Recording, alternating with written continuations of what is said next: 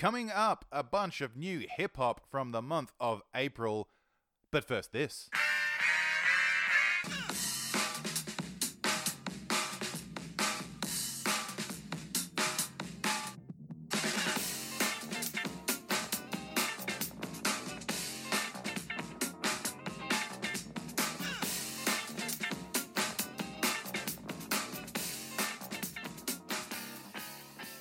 Yeah, welcome folks to These Are Suggestions Mum, your fix of new music straight from your boy James Palm. Pleasure to be here again. We have got an all hip-hop edition this episode. Quite a bit came out in April, I must say. March had a few strong entries into the hip-hop field, but big month of April. Some big releases, a couple underground ones. We're going to touch on all of that coming up in this ep. So strap yourself in. We've got new, we've got old, we've got all flavors. But we're starting out with maybe my most personally anticipated release of April. Just putting my bias out there up front. We have album number 4 from jazz bass icon Thundercat. It's called It Is What It Is. And what it is awesome! That was a video game reference there, which was appropriate since there's about 60 dropped by Thundercat himself throughout this album. In fact, 2 songs sound like they are music from Sonic the Hedgehog games. Maybe Cat wrote those hoping to get them on the soundtrack to the film? Possible. Or maybe he's just a sick bassist who's been constantly pushing his craft since the turn of the decade, and he's gone all out with new ways to expand his sound. For the uninitiated, his sound involves high-tempo bass licks and sweet, soulful crooning. Miguel's Happy Dance and Funny Thing are great examples of this, as well as the influence of producer and constant collaborator Flying Lotus. But over his last couple of albums, Cat's style has gotten even more soul-adjacent, and that trend continues here.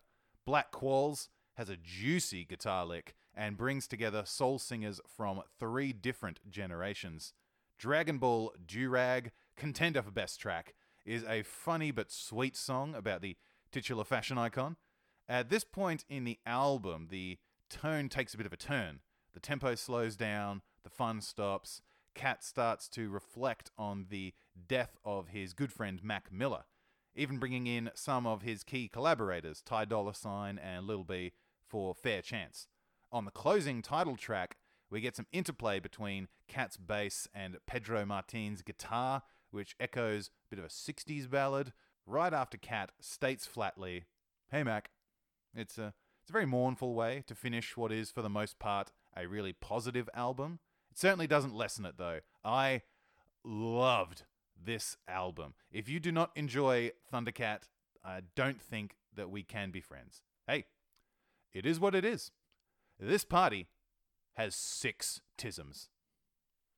Okay, next up is Canadian rapper Tory Lanez and his latest release, the New Toronto 3. Lanez has had 5 full albums in 5 years. That is impressive stuff. Props/hate, though, on him for becoming the first rapper of 2020 to rap about COVID-19. Yep. He drops a line on Dope Boy's Diary that goes, "Guns closer than the sirens. See if them boys try me. Bitch, I'm opening the fire, catching bodies like corona in the virus." He really ups himself on that track too. I'd swear he actually shouts out Beyonce at the end, maybe. Might have to confirm that. The album here has equal parts singing and rapping. It's in the modern vein of heavy auto-tune singing, of course, but Lanez is actually a pretty decent rapper. His flow works well with his beats, especially when we start getting some more old-school R&B grooves later in the album, like Adidas and Back in Business. There's somewhat of a narrative to the album. Some lines get repeated and songs throw back to earlier ones, but this is mainly just about calling his ex a bitch. We get it, Tory. You're doing good. Calm down. On that note, the bitch count is high for this album. I'm not a prude, even though it just sounded like it, but it took me out a little bit of it, though. Stupid Again, the song is still a really nice club anthem with a Conor McGregor sample to kick things off. Broke in a Minute and Do the Most are all about where Lane's come from and the success he has now. like most hip-hop artists, he ain't shy about it. He's got one song called 10 Fucks, and you can imagine what that's all about. That song, as well as Accidents Happen, also really good tunes. It's a good album. Definitely would be hearing this on a pickup basketball court if we were allowed outside right now. Tory Lanez, the new Toronto 3, gets 4 tisms. Would have been funny to give it 3, I guess, but nah, we'll go with 4. Next up, slightly south of Canada, to Brooklyn Zoo. Yes, the debut album from 23-year-old rapper 22G's, called Growth and Development. Despite his age, G's is considered a pioneer of the Brooklyn drill scene, a subculture that takes characteristics from UK grime. Drill music originated in Chicago, kind of reflecting the violent history of that city. Drill in general is a more nihilist style of hip-hop, closer aligned to the gangster rap of the 90s rather than the party rap. And it's reflected in the lyrics. There's no song here that doesn't discuss shooting a guy. Blicky is his name for his gun, and you hear it a lot. Blicky Gang Freestyle features the rappers from his side group, which is, funnily enough, Blicky Gang, and it's actually some of the best rapping on the album. The production is the main feature, though. It's much more ominous sound than you'll hear with Tory Lanez. You are convinced that G's ain't lying about being hard in the game when you hear the tense 808 clicks on No Questions or the eerie keys on Careers. His worldview is dark, and it's reflected here. But it's not all scary street music. 4 Times is firmly into club, despite being a song about drive-bys. What else? Pop Out has a catchy hook, and Suburban Part 2 has the most enthusiastic rapping on the album. I enjoyed that one. I did dig parts of this, but it's not necessarily the content I want from my hip-hop. I know the 16-year-old version of me is about to slap the 34-year-old version of me, but the gun stuff is just too much for me. I know a lot of the hip-hop I've enjoyed over the years and continue to enjoy has been about violence. I get that. But I also know a lot of that talk was bullshit. It doesn't feel like bullshit here. It dominates the album, this stuff. So, look, 22G's gets 3 tisms to his party. There was one more member here, but they left once the music started. There's some nice beats here, though. 3 tisms. And now we come to a different flavor of hip-hop. Not a gun to be seen on this album. It's another anticipated one for me. It's album number 4 from experimental duo Shabazz Palaces. This one's called The Dawn of Diamond Dreams. Former Digital Planets member Ishmael Butler is at the head of this project and has been churning out this weird, futuristic, minimalist hip-hop for the last decade. Their last album showed some signs of mainstream appeal, with an actual single, Shine the Light. I thought, like Thundercat earlier, that this may have hinted at a new direction. But this album is ultimately familiar territory. Adventures, 2 words, starts us off with some plucky bass, which gets way thicker on Fast Learner as the effects just get cranked way up. Wet features the usual cadence that's become Butler's signature, with a beat made of computer beeps. Chocolate Soufflé is probably the best track and definitely the most delicious.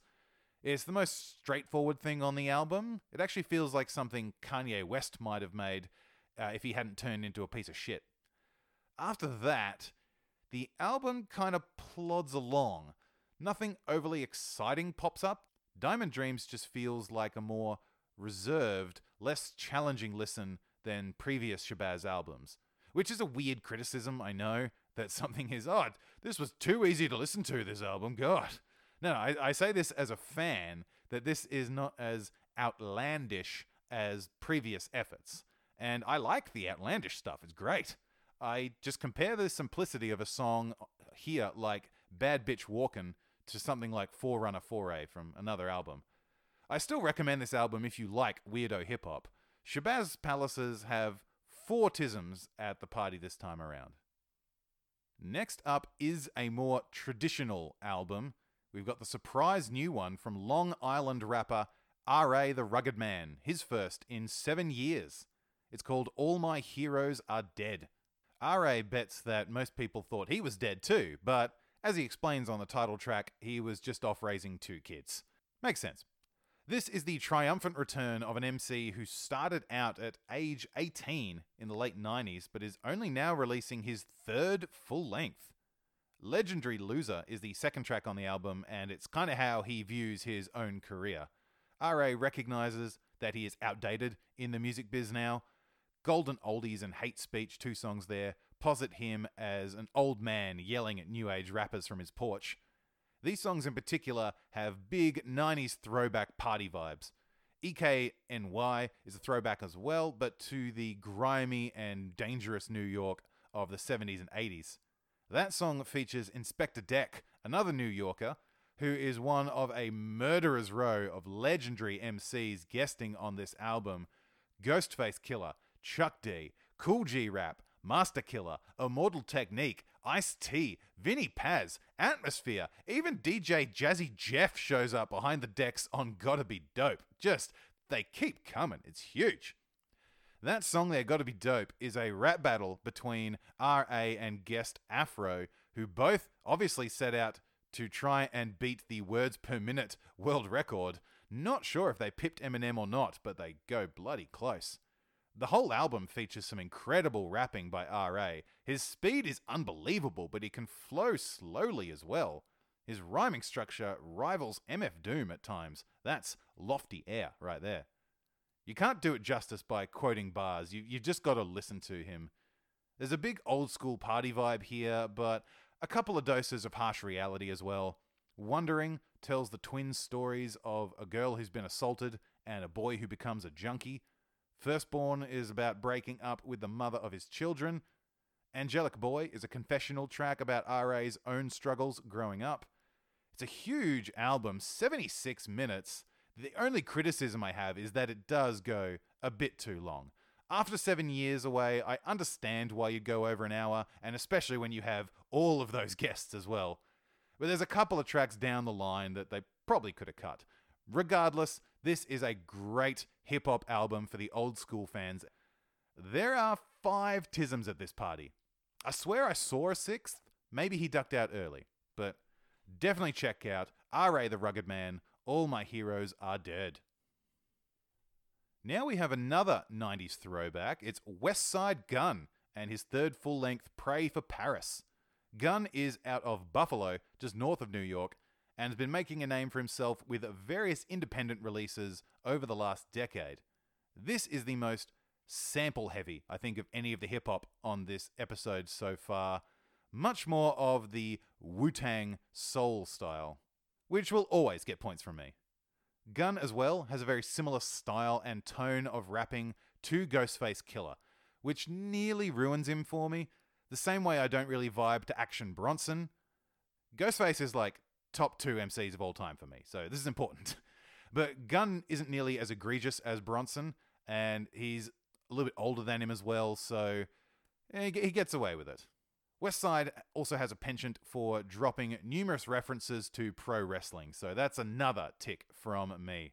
Pray for Paris isn't short on big-time guests either. We've got Joey Badass and Tyler the Creator on 327. Freddie Gibbs pops up on $500 Ounces. And we also hear from Westside's label mates Benny the Butcher and Conway the Machine. Most of the tracks here sample piano, whether it's jazzy keys on George Bondo, or bright scales on French Toast, or the warped reverb of Allah Sent Me. Plenty of smooth soul goodness as well on Eurostep, Party with Pop Smoke, and Versace. The last one uses some girl group vocal samples for the hook as well, very tasty. The album has a bit of hype in the underground rap scene actually, and after all of the build-up, it's a bit subdued as a whole. I enjoyed it, decent listen. It didn't really have the same fire as R.A. the Rugged Man especially, so this party has 4 tisms at it. That other party next door is drawing a lot of attention. Alright folks, can you say quantity over quality?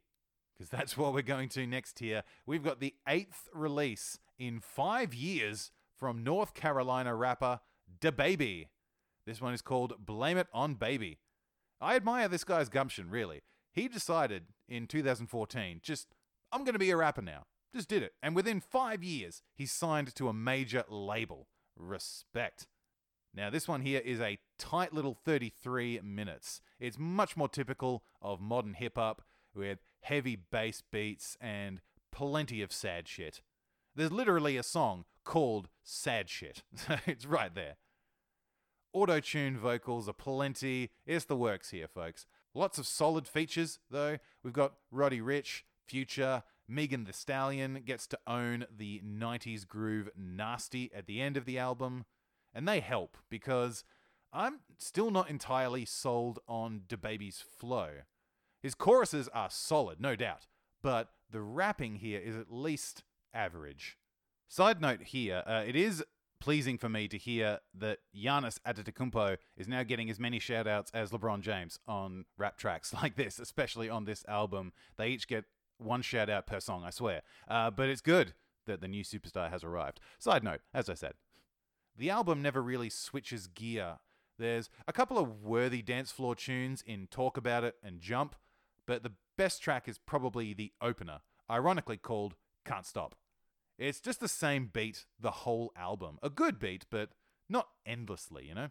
I liked it on my first listen, but I listened to it first out of all of the hip-hop that we've been through today, and my opinion of it quickly diminished. Not much else to say, unfortunately. DaBaby has some great other tracks from previous albums, but this party here only has 3 tisms. Blame it on DaBaby, I guess. Ugh, terrible joke, mate. Now it's time for the biggest of the throwback vibes this episode. We have the latest from DJ and producer RJD2. It's his 11th full-length release, and it's appropriately called The Fun Ones. RJ has spent his career making instrumental soul and jazz inspired by hip-hop. This album, though, is a continuation of the 70s funk soul vibe that he's been firmly entrenched in since he created his own label back in 2009. And I can confirm that this one is funky as fuck. I've been swearing so much on this. I've had to quote so much swearing from songs this episode. May as well swear some myself. No Helmet Up Indianola and Indoor S'mores open up the album with some sax-laden goodness that echo the meters. Pull Up on Love could easily be a James Brown song. 20 Grand Palace has those little Isaac Hayes string flourishes that just explode into this super tasty lick. It's not all instrumental, though. One of a Kind gets some guest rapping from Homeboy Sandman. A Gentle Gentleman features some verses from constant collaborator AC Alone. All I'm After has some smooth falsetto from Jordan Brown, no relation. Kari Martine raps on Pull Up on Love, which really is a standout track. Apart from that, the only vocals we hear are cuts from interviews at the end of some songs with some of RJ's peers like Kid Koala and Mr. Liff. They each talk about what music means to them and how young people have never heard the music that inspires them. Well, that's just getting old, guys. It happens. Speaking of the future, things get kind of futuristic and trippy on a few tracks, like High Street Will Never Die and Gentle Gentleman, appropriate since the album cover features RJ hovering above a DeLorean, so that's the vibe. I liked the deviation from the non-stop funk, as The Fun Ones clocks in at 54 minutes, so variety, as always, helps the time flow by. This album is what it promises on the label. I enjoyed the nostalgic ride. I always do with RJ's stuff. This party has 4 tisms. And finally, we come to the third album from Canadian R&B duo DVSN, who are producer 1985 and singer Daniel Daly. These guys are on Drake's OVO label and have featured on some of his tracks in the past. I can only hope that, unlike Drake, these two are not overrated pedophiles. Which is a fun way to start a review, isn't it? Alright, my personal Drake beef aside, this album is called Amuse in Her Feelings and is a big slab of mid-tempo jams. Daly is a decent crooner, and it's actually nice to hear vocals that haven't been auto-tuned to hell, especially on Still Pray For You. It's not entirely free of auto-tune though, we'll put that out there as well. Courtside follows that song up with a great sports analogy for dating, before the heavy bass of Miss Me. The music is mostly modern. The closest we get to the past is Dangerous City, with a bit of a classic R&B beat. Big features here as well, with names like Ty Dolla $ign, Party Next Door, Buju Banton, and Future. The only problem is that these guys tend to feature on every album, so no one's appearance is particularly impressive. But then that comes down more to the production, I feel. And there's no variety in the beats here at all. I feel like the same beat that accompanied Opener No Good is the same one we're still hearing 50 minutes in. There's a song called Outlandish, which is really basic, actually. The final track might be the best song. That's a heavy synth slow jam with a real strong Blood Orange vibe. Again, I feel like whenever I rant on an album being boring, it seems like I'm missing the point of music that, like this, is obviously intended to be chill. I can dig chill music, and I dig this enough not to hate it. But Amuse in her feelings could only muster disinterest from me. At 56 minutes, it's too long and too repetitive. DVSN have 3 tisms at their party. That'll do it for now, folks. Sorry to end on a down note there at the end, but there were plenty of good recommendations throughout the episode today that you should be satisfied. Thanks for listening in once again. When will the next episode be? Hopefully next week. We'll see if we can get this cracking on weekly. Hopefully there is enough new music to talk about. Whether it's good or bad, we'll find out together. No Facebook or Twitter as of yet to plug, folks. I have been advised that a social media presence would be good for any kind of podcast, so I will begrudgingly get some socials together soon, and we can engage and talk music via text as well, listeners. Won't that be good? Yes. Until I get my proverbial shit together, thanks for listening, folks. We'll catch you next time. My name is James Palm, and as always, these are suggestions, mum.